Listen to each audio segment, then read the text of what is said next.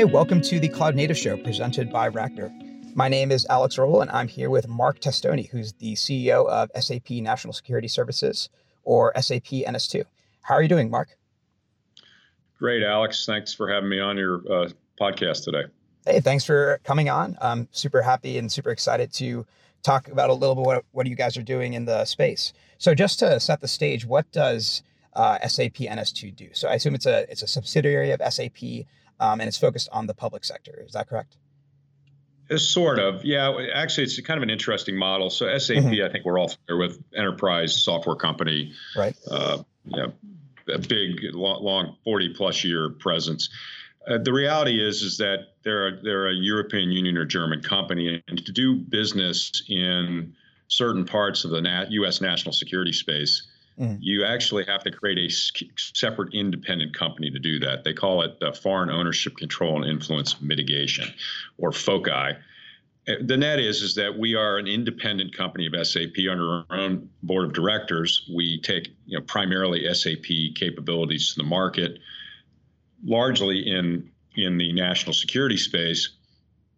And SAP gets all the financial benefit of all that, but we kind of operate independently. So it's an interesting business model, and there are a number of these in the national security space because of the number of foreign providers, capabilities, IT, hardware, and otherwise. So what's transpired in the last few years, although we started kind of our core is in national security and the intelligence community and defense, because of the inherent nature, we're all U.S. citizens. We have our own private networks that are separate from SAP. And a lot of customers, commercial customers, have come to us to do some work for them as well. Everything from product support, the 1-800 I'm having a problem, to clouds. So it's been a very interesting model, and it's inspired or propelled a lot of growth in the company since we started it back in 2011. Right. So what are the major product and service lines that SAP NS2 in particular provides today? So if you look at us, we're just like a software company. We sell the full suite of SAP capabilities, both on-premise and in the cloud. We have an implementation organization that can help implement with partners or alone. We have a product support capability. So if you're having problems, you can do that. We also render many of our solutions through cloud. We also have a NS2 Labs, which is a kind of innovation center where we collaborate with customers on new capabilities, and we're evolving a development organization.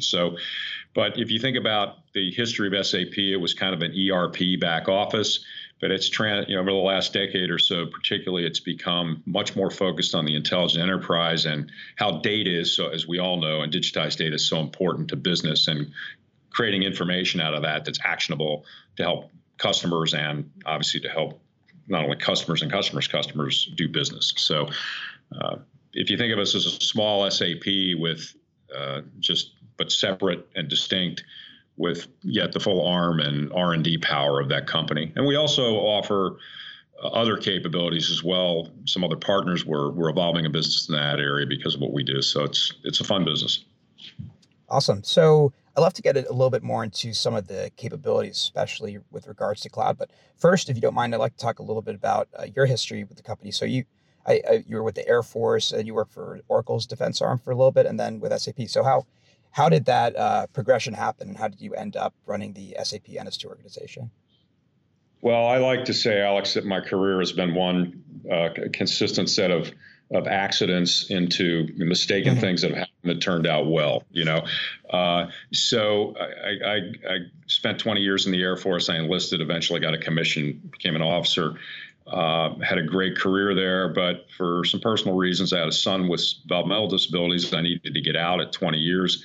I went to Oracle, and I didn't realize I was actually getting into sales when I got there. I just got this great job with Oracle, but I had a good background in defense and government and helped them as they were growing a business. And then in late 2006, I had an opportunity to come to SAP and take on a broader responsibility for a federal business, which led to me eventually having the opportunity to run the whole public sector for U.S. And then as SAP acquired Sybase, which is a company some of your listeners may remember, a big database company.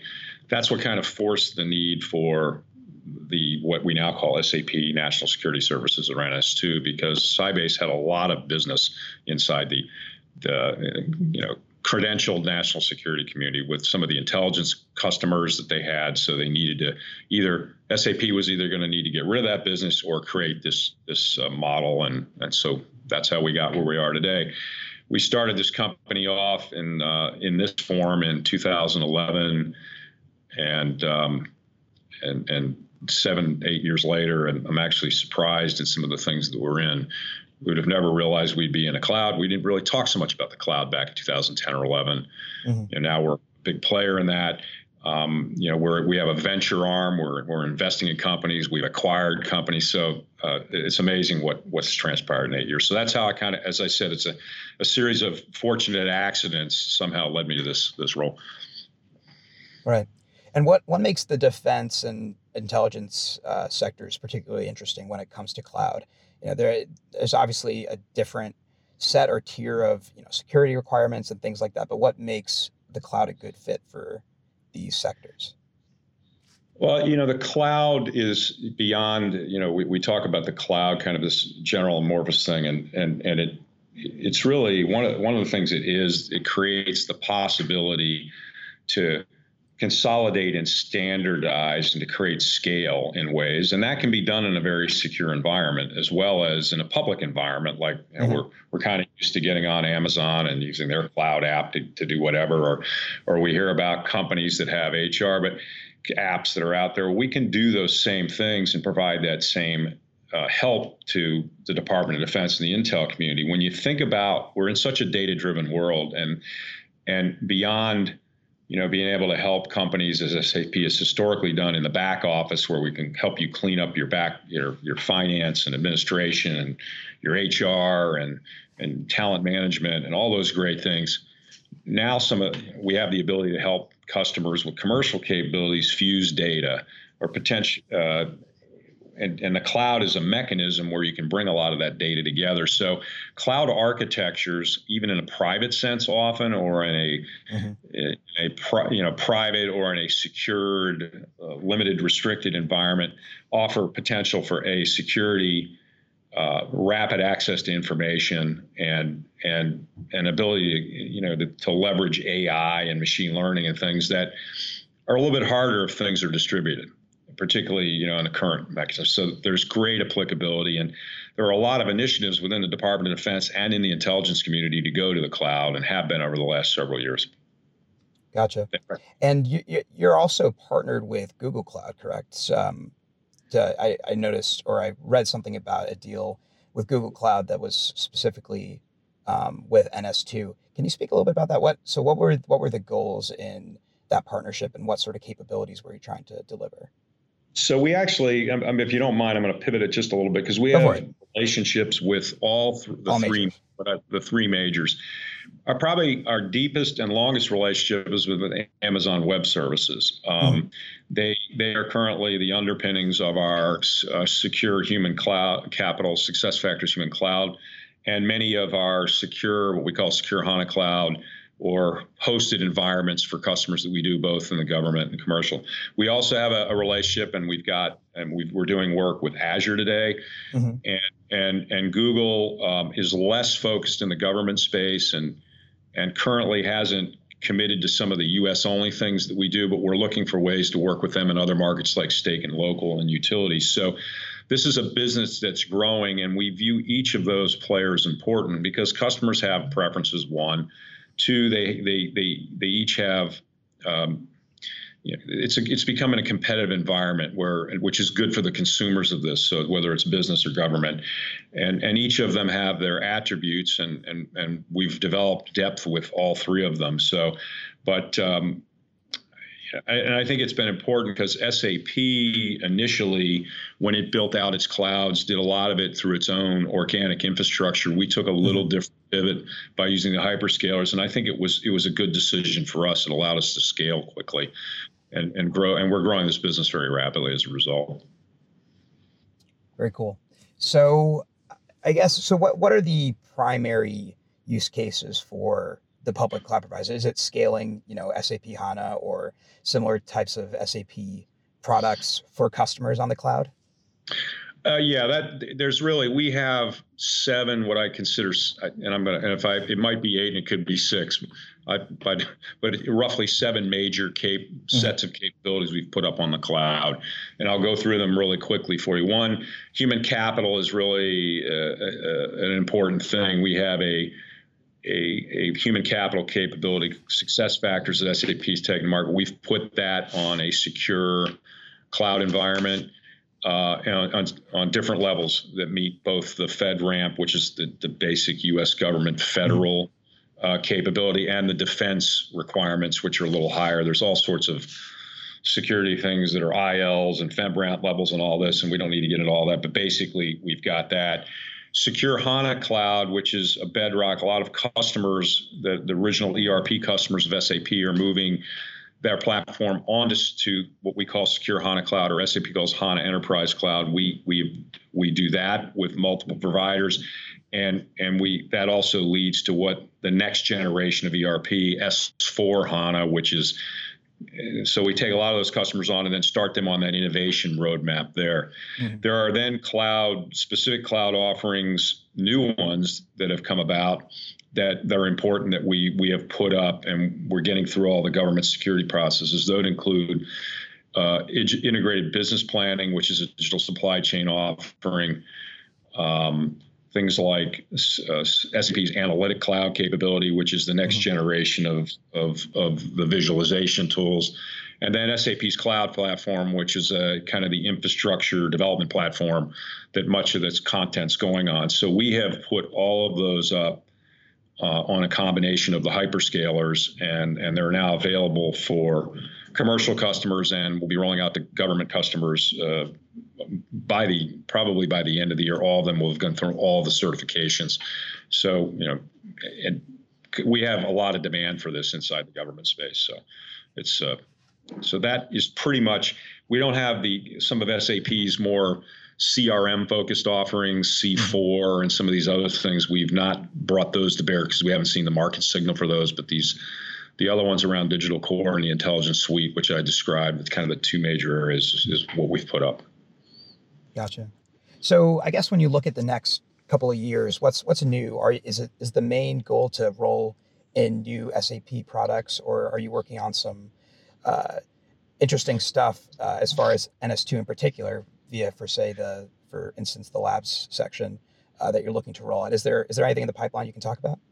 Yeah, Alex, that's a great question. Actually, I'm glad you asked, because we're doing 2 things. We will continue to put SAP cloud capabilities and bring customers on. We think this business, which has grown substantially in the last, really 3 years that we've gotten it up and running, will continue. And we think where we are today, it'll probably almost double by next year revenues. And I can't talk about specific numbers, unfortunately, because we roll up into SAP for some of that, but I can just say it's significant. And we will continue to look at, as SAP rolls out offerings, we're looking to collaborate with them on other ones. They have a whole set of products like, for example, the Ariba indirect spend app. We'll look at that. We'll look at how we can help the Concur team, which is a time or an expense platform, which is very popular, as they're looking to bring that in government, how we may be able to help them or bring it in even to the more secure spaces. But we're also we're collaborating with partners. One that I can talk about a little bit is a company by the name of Counterattack that we had a venture investment in. They are an endpoint cyber play, and they've replatformed on the HANA because of the demand, the demand for the data demands on the platform. And when you think about endpoint cyber and IoT and all the when we get into the kind of the 5G environment with much more distribution of servers, we think this is a really important capability. So we've collaborated with them. We've actually taken that not only to help them work it on-prem, we've put it up in our cloud now. So it is available not only for our current customers that we're talking to about it, but it's also available to others who may want to leverage our cloud and secure cloud infrastructure to run it against their environment for security. So I expect us to have 3 or 4 more partners in the next year, like a counterattack inside our cloud that are non-SAP offerings, some in the cyberspace. There's also, I think, some other interesting use cases that I can't talk about, but maybe I could come back, a year or a few months and talk about that we're in negotiation with right now. Mm-hmm. But what we have here is, and I haven't probably articulated it well, is we have kind of the commercial cloud capabilities, but in a more stepped up security environment that is appealing to a lot of customers. We also think that going after the cyberspace and how we can help working with MSSPs and others by providing commercial technologies to them through our cloud or our directly to customers another way. So I think we're going to have just a huge boom as a result of the cloud ability to deliver this rapidly on a cloud platform in the next few years. Gotcha. That's very compelling. So I guess, my last question is something I ask all my guests, but what's something you're personally interested in as far as, either this industry or cloud or even technology in general? We don't have to restrict it, but I love to ask everyone what they're personally looking at over the next couple of years, 2 to 3 years. So, Alex, I've been around a long time. I went into the Air Force in 1977, which is probably to some of your listeners sounds like something when the dinosaurs maybe were walking there. They were gone. I can tell you that. I've been around the business of government, and particularly defense, and now later intelligence, a long time, and they've never been able to fully leverage commercial capabilities. They've worked through an awful lot of intermediaries, what we would call systems integrators or the big defense contractors, who have provided great work for them over the years. But as you know, this acceleration of technology today, I mean, for our own national security, we need to have a tighter relationship between the Silicon Valleys and the Austin, Texases, the Boston, Massachusettses, and other places, and our defense and intelligence. So my hope is before I ride off into the sunset that we've created a closer relationship, and we've had something to do with that, and we've made these things easily consumable. We think the cloud is an interesting, although it's a very misunderstood, it's a way to rapidly render technologies, much like as consumers, for example, over the last 15 years. 15 years ago, if somebody would have said you could do something on your phone, you'd probably say, I can type a text and maybe do email, right? Look at what we do today in our personal lives. If we can get business and government operating like that, that's a vision I would love to be a part of. I'd love that to be able to see an intelligence analyst, for example, using a personal cell phone, be able to pull classified information down in a secure way, get that information, watch it disappear off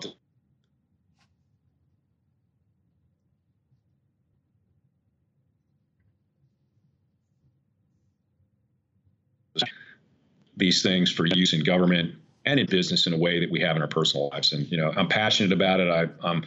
I'm not a young man, but I'm still young at heart. And I look at 5G and potentially the things that we've got, the way that's going to change the redistribution of the internet and maybe the resecuring of it as a great potential platform. And I also look at like the real possibility of robotics and automation to the edge. So I'm a little passionate. Sorry for the long answer, but it's just like these are things that keep me, inspired in this business, and I can't wait to see young people like you guys, take it to the next level over the next 30 or 40 years.